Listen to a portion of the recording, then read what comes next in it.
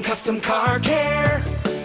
All right, good morning and welcome. You got Sarah and Dustin, A1 Custom Car Care. Miss Sarah, how is the winter wonderland in your neck of the woods? I am over it. Over it, Dustin. You know, it's so funny. We go from negatives, like less than like a week and a half, 2 weeks ago, to I see some 60s on the horizon here. Boy, I hope so. Can you imagine what 60 degrees will feel like versus -3 or -4? We're not going to know what to do. We'll have to bust out the shorts. Yeah, maybe. I don't know that, of course, we're in Missouri, so, we can have a swing the other direction. But I will take, in January, some 60-degree weather. Now, what that does usually come with is severe weather. I'm sure you've seen that over the years. When it's warm in January, I can specifically remember we had a class at another shop here in Springfield, and it's probably been like 17 years ago, but it was a metal building shop, and it rained and hailed, and it was like 72 degrees in January. Yeah. We had an instructor out of Florida who's my very favorite instructor, Kevin. I greatly appreciate all that you've done for us over the years and continue to do for us. But it was a 2-night class. We were in a metal shop, and he yelled all the first night over the rain in the shop and the tornado sirens. And so the next night, he had no voice because he had yelled the previous night.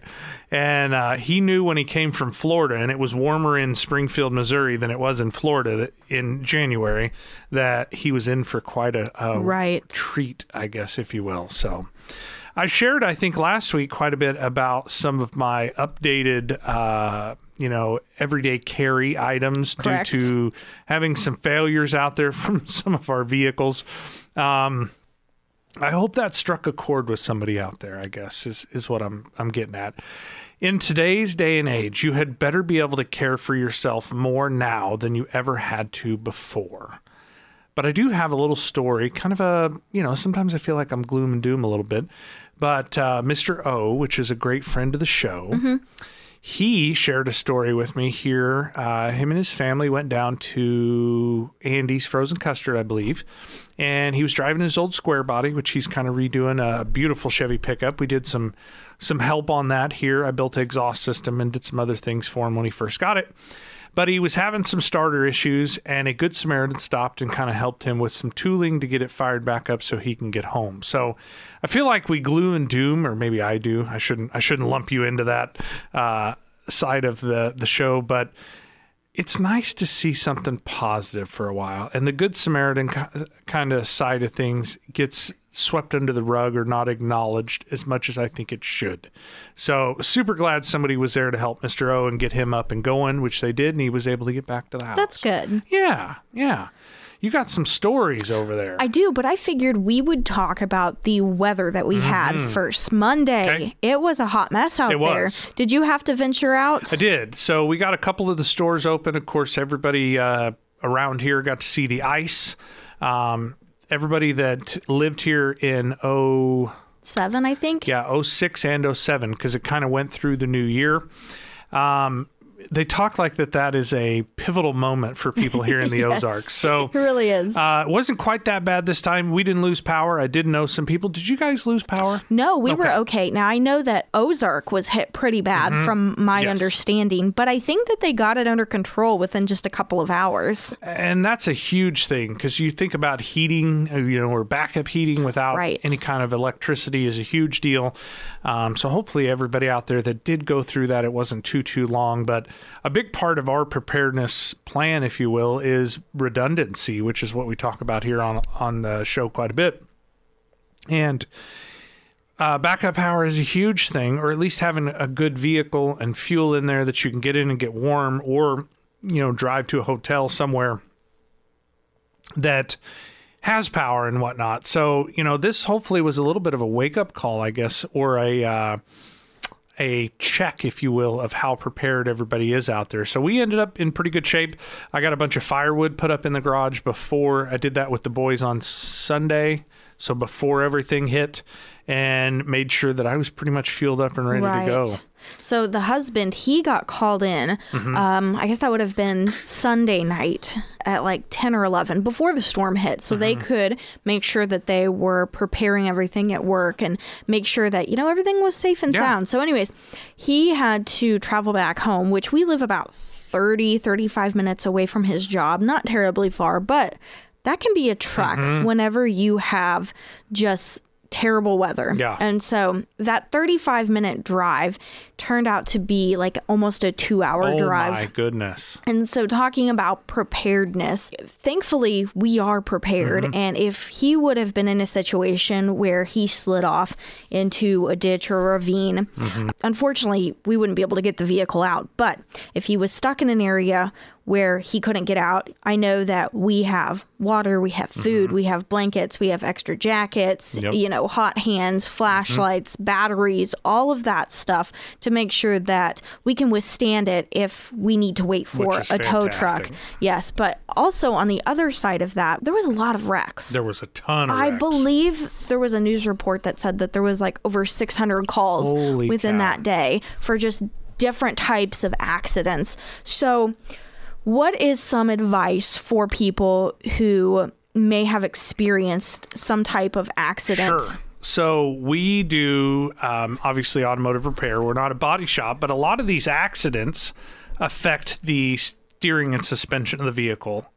You'd be surprised how little of a, awkward collision with the suspension system can affect how the vehicle drives, steers, stops, goes, etc. And so we fix a lot of suspension-related impacts from slick conditions like it is.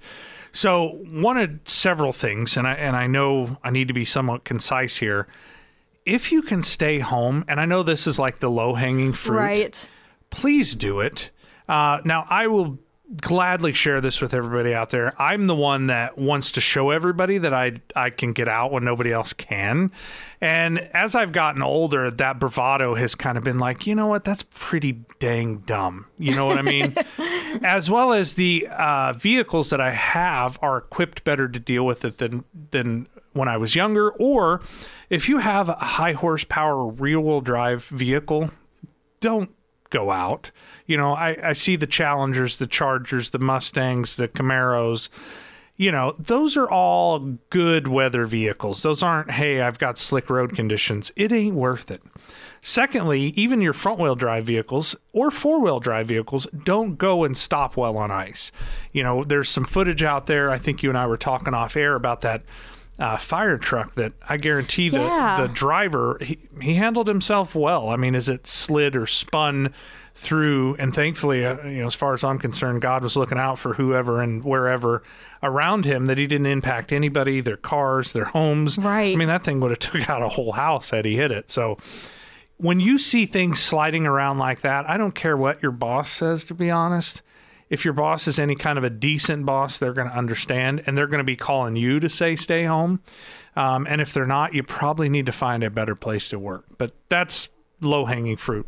Second part of that, obviously, when I was a kid, I don't know if cinders is even a thing anymore, but I remember my mom and dad talking about keeping cinders in the car. I'm not actually sure what that is. It's like an asphalt derivative or something for traction. Some people keep cat litter. Some people keep salt. Different kinds of traction adders out there, which is always nice.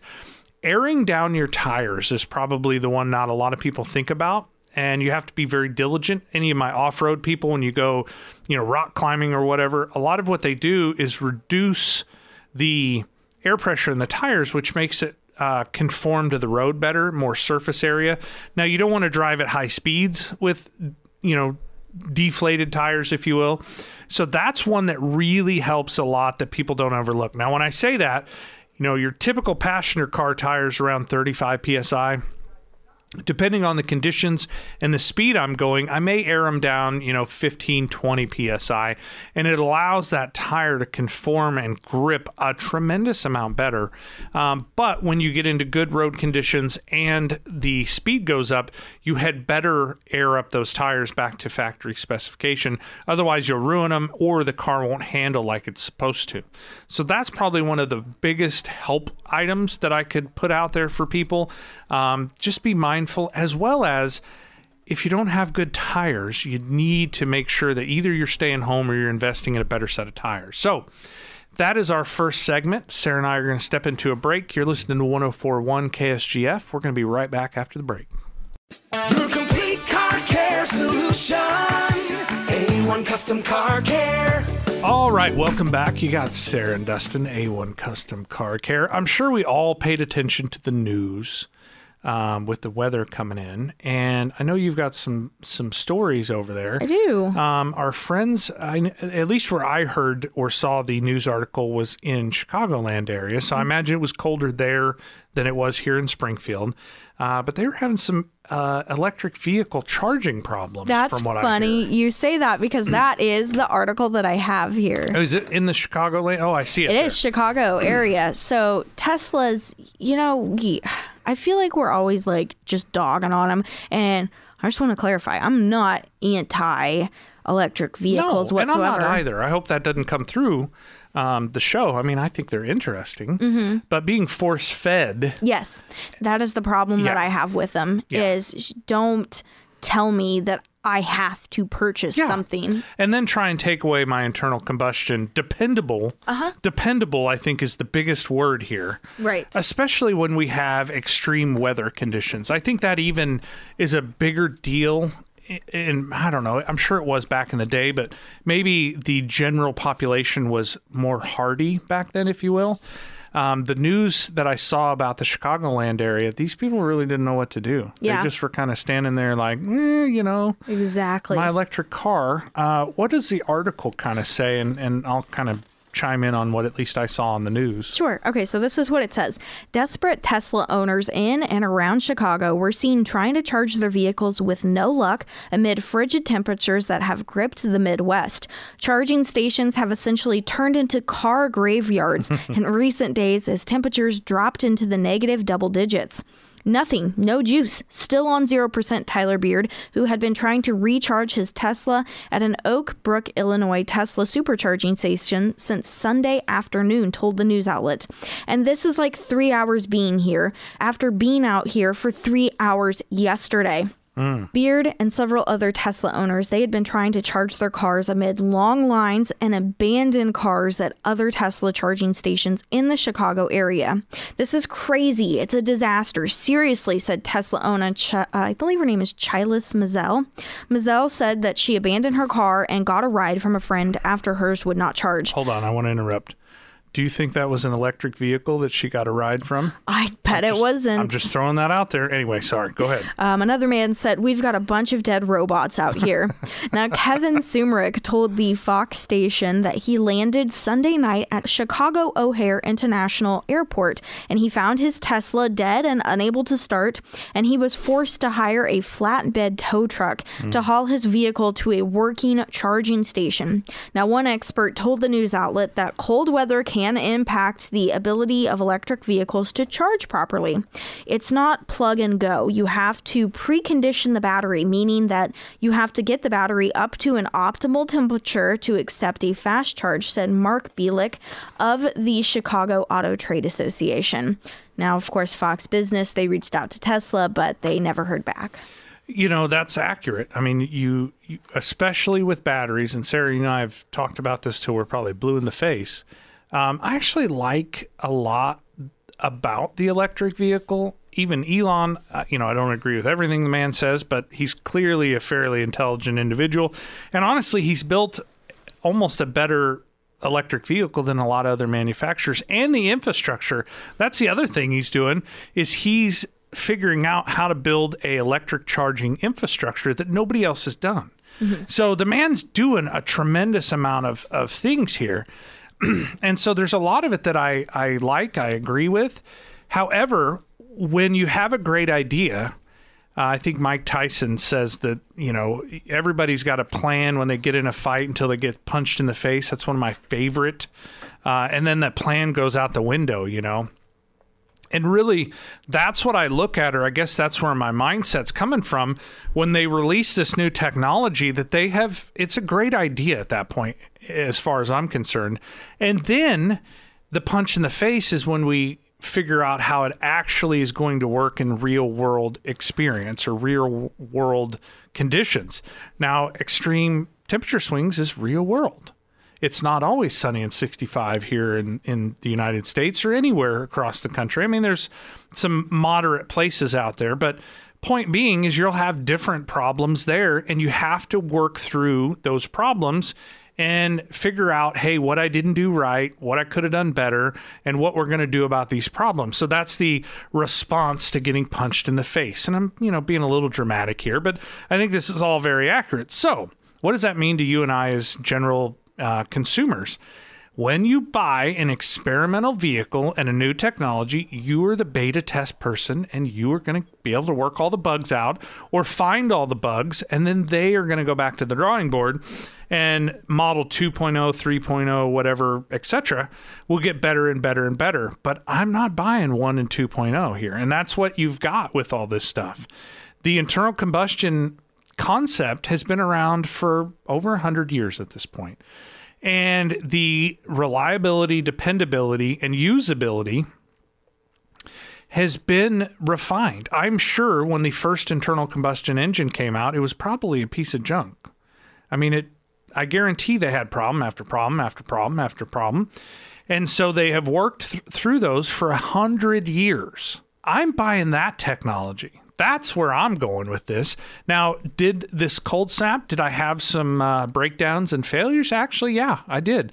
I have 3 cars go down during this cold snap that was personal to us in our fleet, whether it was kids' cars or our cars. I shared a lot of that last week with you guys. But they were pretty quick to get back on the road. I did have to tow 2 of them, but I was able to figure them out, acquire parts very quickly, get them fixed. And then the kids, they got school and work and all the stuff just like the rest of us. They were able to get back in their car and go about their business. So the extremes will foil even an internal combustion engine. But the infrastructure, the information, and the ability to right those ships, if you will, is very easy. Unfortunately, with this Tesla situation, they were out all the time standing in the cold, which time is money. I don't care who you are. The older I get, the more I value time, way more than I value money, by the way. And not just time in general, but quality time. But I digress. That's a whole nother show. Second part of that is they were out the time. Now we're out the money of the tow truck and sitting there and missing work, and you're out of vehicle. So maybe you're renting a vehicle, maybe you're Ubering, and they get to the Tesla dealer. I'm not a Tesla certified technician, but I bet the resolution for these problems is wait a little while and let the weather warm up. I bet so. So maybe they charge for that. Maybe they don't. Depends on the situation. There's a lot of cost to you in owning an electric vehicle, even though you're not buying gas. Right. And I think, if I'm not mistaken, Sarah, and if I speak out of turn here, one of these real liberal cities, it may have been liberal states as well. Now I'm thinking it must have been California. But anyway, they're proposing a tax to take care of the infrastructure of the roads if you own an EV vehicle, because you're not paying tax on fuel. Yep. And so really this EV situation, it's a gimmick. I mean, don't get me wrong. At some point, will we probably be rolling in some electric stuff? Sure. Am I open to it? Yeah. Can I work on it, learn how to fix it and how the systems work? Yeah, I can do all that. So none of this scares or concerns me, with the exception is this is still an experimental technology out there.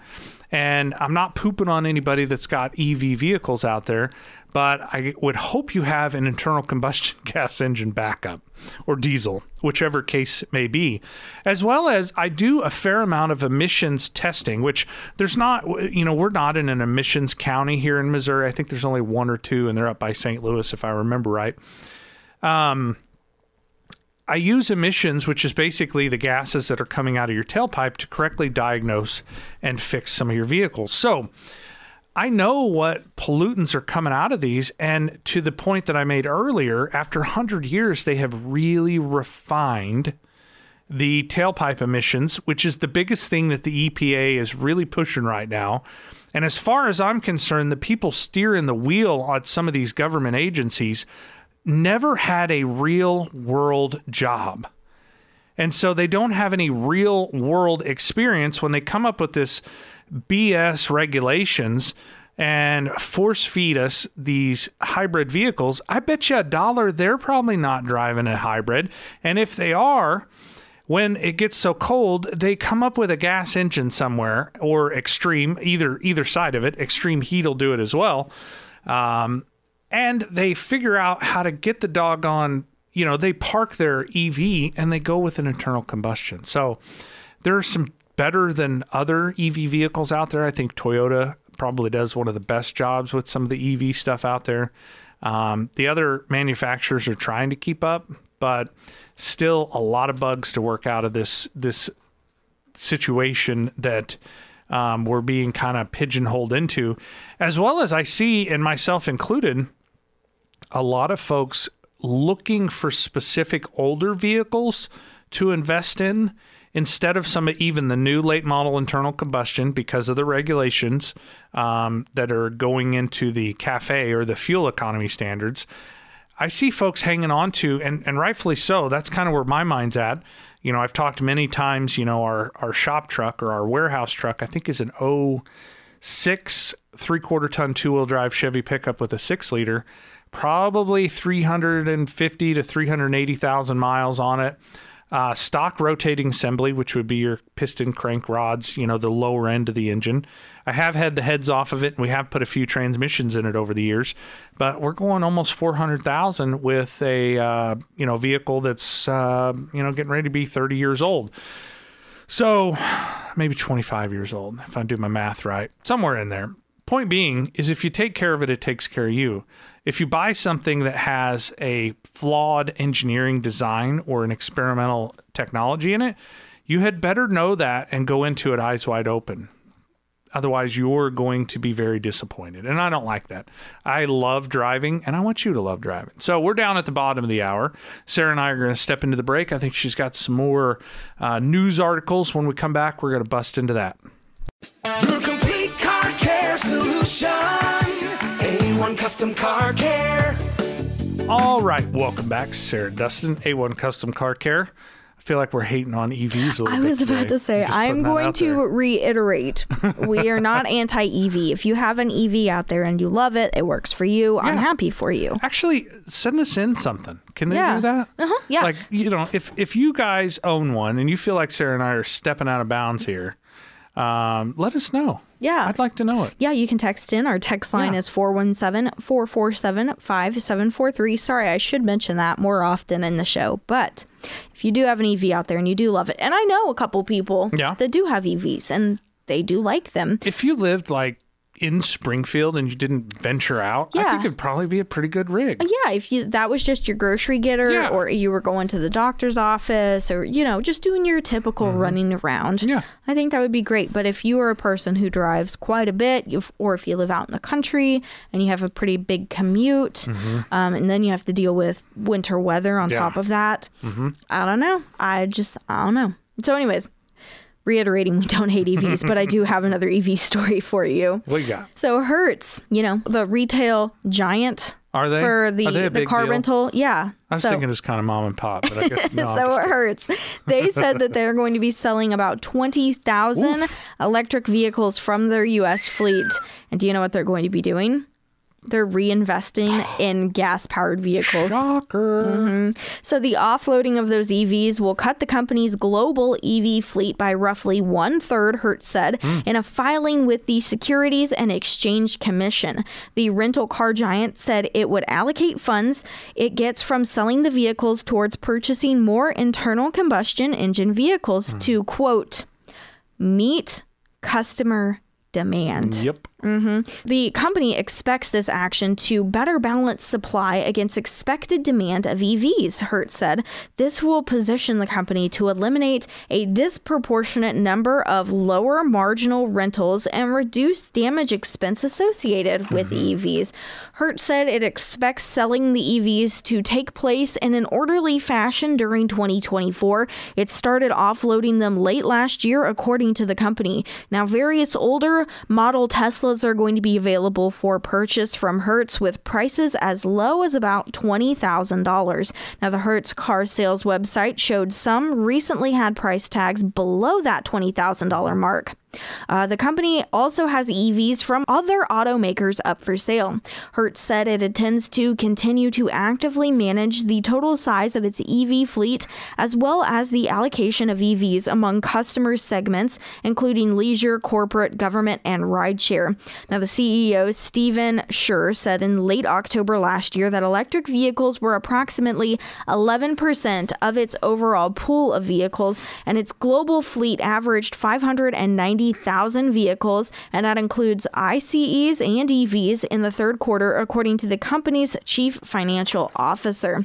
In the fall of 2021, the rental car company said it was going to invest in acquiring $100,000 Teslas to help build its EV fleet. Now, Hertz said Thursday it will continue to execute its strategy around EV mobility, and it plans on keeping a wide selection of vehicles available for its customers.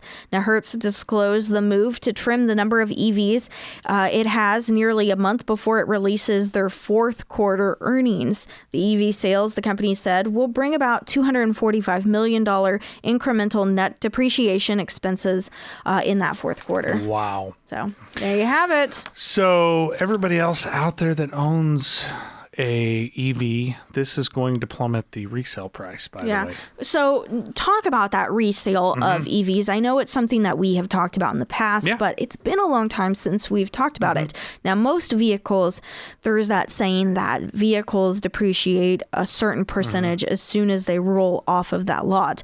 And it's a bigger jump, supposedly, for EVs. So from what I kind of heard from that, it's almost a 50% depreciation. You know, if they're going to sell them for 20 grand, most of those, you know, and I've looked on Carvana and Auto Trader and stuff, there is a fairly big, or it's beginning to be a bigger market for used EV vehicles, but they're not bringing money. They're just not, and rightfully so. You know, you look at a failed battery or a degraded battery, and there are some companies out there doing reconditioning on some of the batteries, etc. But it's just not a long-term dependable vehicle, and people are paying accordingly for it. So that $20,000, I think that's optimistic, honestly. Yeah, well, I think you'll be able there were some of them that were under even. I think you'll be able to pick up quite a few of them for that.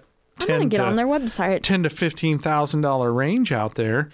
And, you know, if I could get a deal on one, anybody that knows me is that I am a sucker for a deal.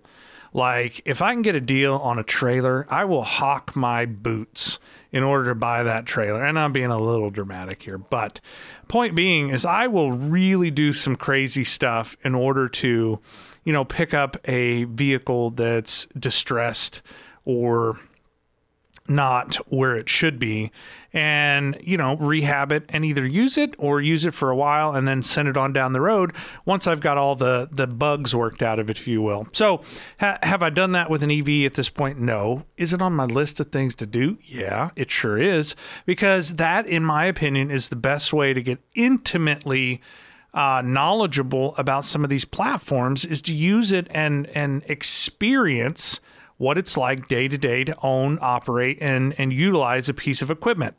Whether it's a skid steer or a diesel truck or an EV, it's all in the same category for me. So when they start to really fall down in price, that's when I'm going to start picking them up and experimenting with them, so I have a good understanding about what was not engineered correctly and what possible options that I can come up with, or companies that I can find that will help me with some of those options. That's really the magic or the mindset behind A1 Custom Car Care, is that as a company, so this is so much bigger than Dustin Atwood by this point, as a company, it's not just me that is diving into this new technology, resolution technology that basically solves a lot of these problems.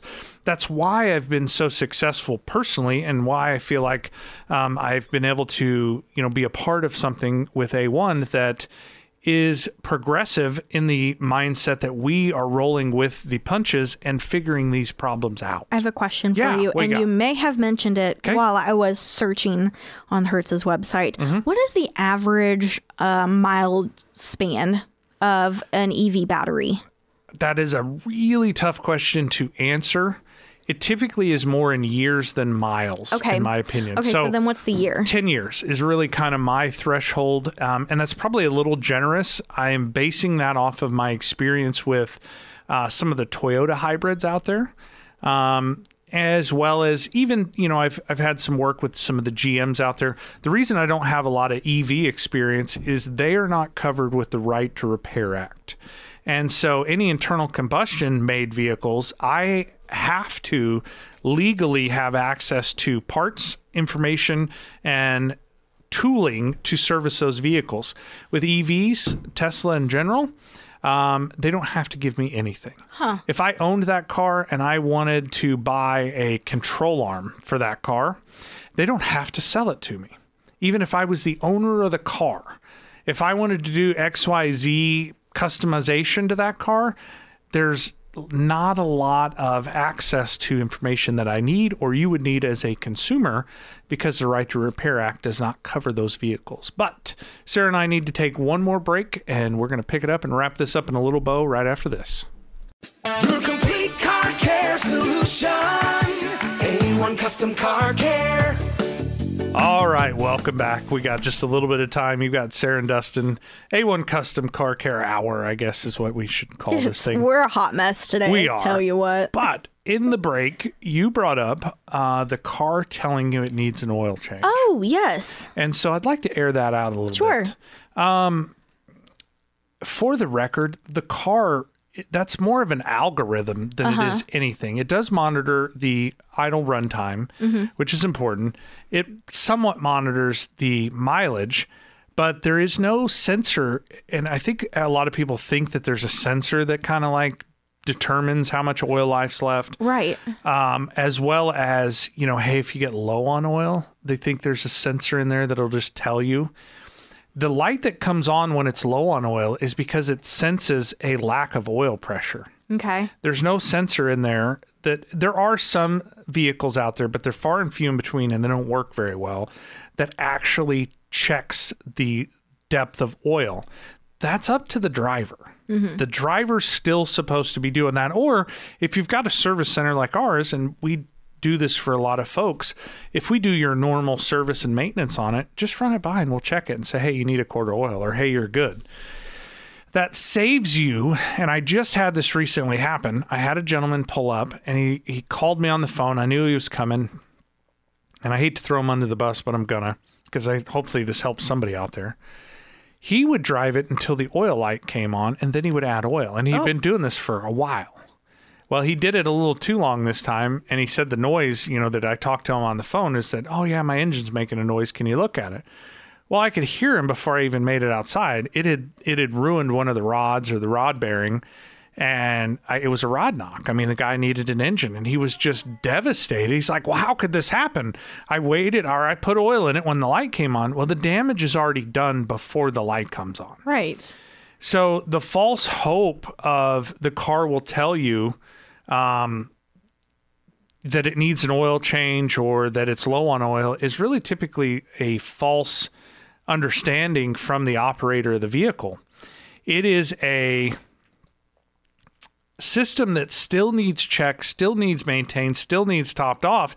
And just because you can go 10,000 miles on an oil change, supposedly, in my opinion, that's a marketing ploy for the dealers or manufacturers to be able to sell you more cars.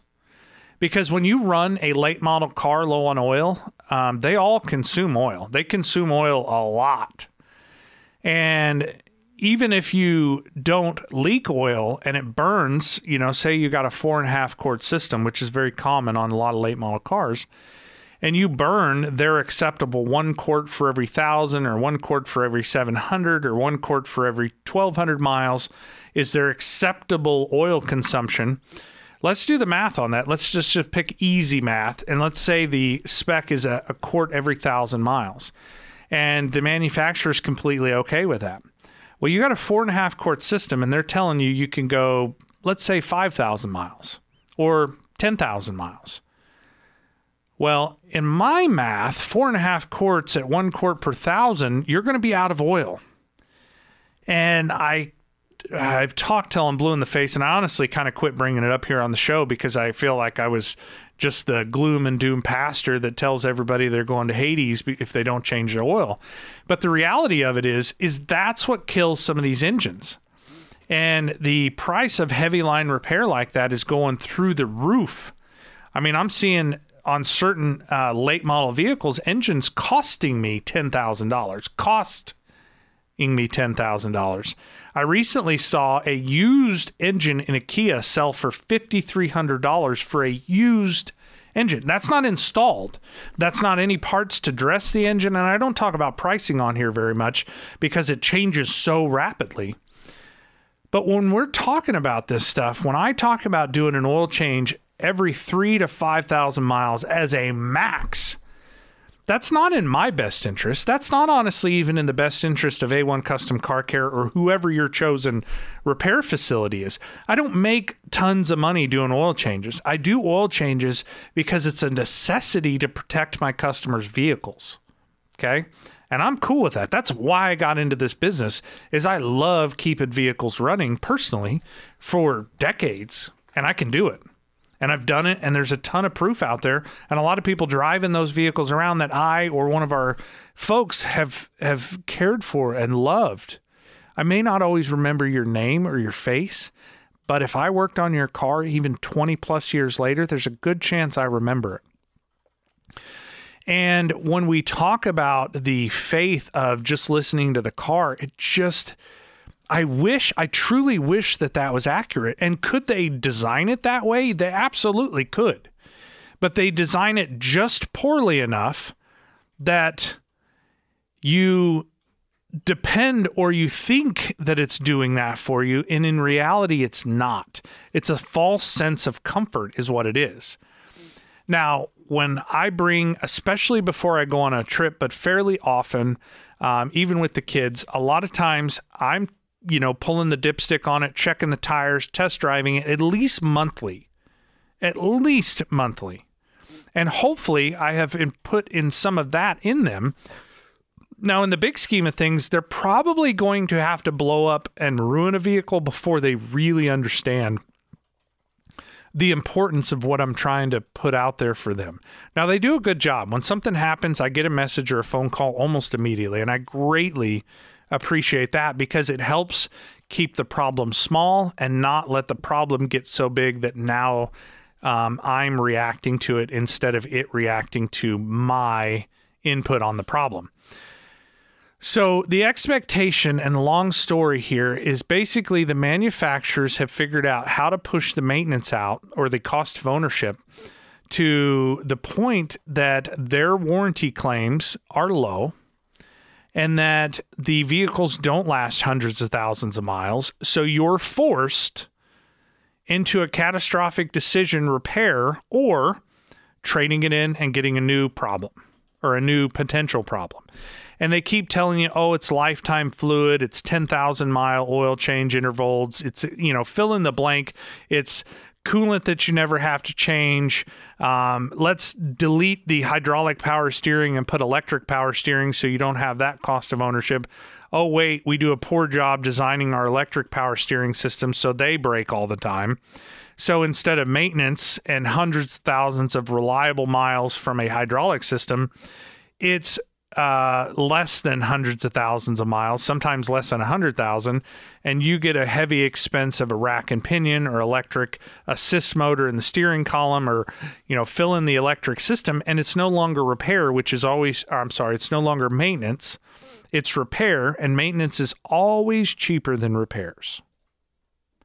I hope that sinks in out there. So when Sarah and I get on here and we talk about how to care for your vehicle or, the maintenance. It's not that I'm trying to push the fact that I want to do more oil changes. That's actually a bad business model in my experience. I push the more oil changes or the more maintenance services, and there are other fluids that need to be taken care of on your vehicle. I push that because it's better for you. That if you can get another year or 3 or 10 years out of a vehicle that you've paid off, how different does that change your life? And I don't mean that I'm changing lives. I don't mean that at all. I mean the fact that you are not constantly going back into debt to continuously purchase poorly engineered vehicles. Your life or that debt burden is going to significantly change. And maybe the debt isn't what you're after. Maybe you still want debt, but maybe instead of buying a new vehicle every 5 to 8 years, that vehicle lasts you an extra 8 years, and maybe you can buy something that improves your life, not just transportation-wise. Maybe you want a boat. Well, if I can get 8 or 10 more years out of a vehicle for you, then you can afford to buy a boat, pay it off, and then buy a new vehicle at that point in time, and you still have something that you can enjoy. Maybe it is paying more on your house to get your house paid off quicker, but you still have dependable transportation. Maybe it's buying a four-wheeler or a tractor. A tractor is what I actually bought a few years back. When Stacy and I bought our house out near Clever, it's got a little bit of acreage, and I had acreage previously, and I had a tractor previously, and I knew that to take care of that property, I was going to need some piece of equipment. So my trucks at that point in time were probably around 300,000 miles, and the question is how much do I believe in myself as a mechanic? Can I sign on the dotted line and buy a tractor here locally? Terry, if you're out there at the tractor barn, I appreciate your help, by the way. That's not a paid endorsement. That's a sincere. I called Terry on the phone, and she helped me better over the phone than I had experienced at any other dealer. So I went to the tractor barn, and I bought from her. Very knowledgeable, extremely knowledgeable. But the question was, can I sign on the dotted line for a 7-year loan, and my truck will be able to keep dependable transportation at 300,000+ miles until that tractor's paid off? Well, I got about $200 or $300 left to pay on that tractor. I'm going to pay it off this year. And I did buy a truck last year. Everybody that's listened to the show kind of knows that. And I was able to do that because I was able to keep the vehicles that I had running for that extended period of time to allow me something that will increase my capabilities and not have to work physically as hard to do the same task. So what I'm getting at here is you fill in your blank. Mine obviously was tractor. Maybe it's just you stockpile some money, or you buy some gold and silver, or you invest in something that matters to you outside of transportation. How different did that change my ability to do things around my place, having equipment versus another pickup or a replacement pickup? Well, it did a bunch. And it continues to do a bunch, not only for me, but for my friends, family, and loved ones, that I have a piece of equipment that not everybody's got. Doesn't make me special. But I can be like, hey, I can help you out. I can load up the tractor. I can come see you. I can take care of business. And then I can come back home. I have that ability because my truck lasted another 6 years in this case. And I was able to sell it, by the way. It's not like it was a clapped out hunk of garbage. I was able to sell it and recoup every dollar that I got or I invested in that truck back out of it. And I drove it for many years. I think I owned that particular truck not quite 6 years, but a good part of that.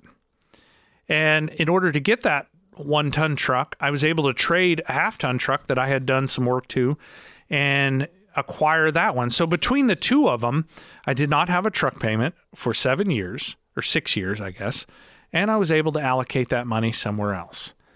Sarah, would that change your life at all if you didn't have to make car payments? Oh my goodness, would it ever? Well, believe it or not, we are officially out of show. If you're out there in Radio Land, you have a question or a comment for us, feel free to text us on our text line. That phone number is 417-447-5743, or you can reach out to us on our social media. That is at 1041KSGF. Dustin, I hope you have a good rest of your weekend. You as well. Be safe out there. Bye.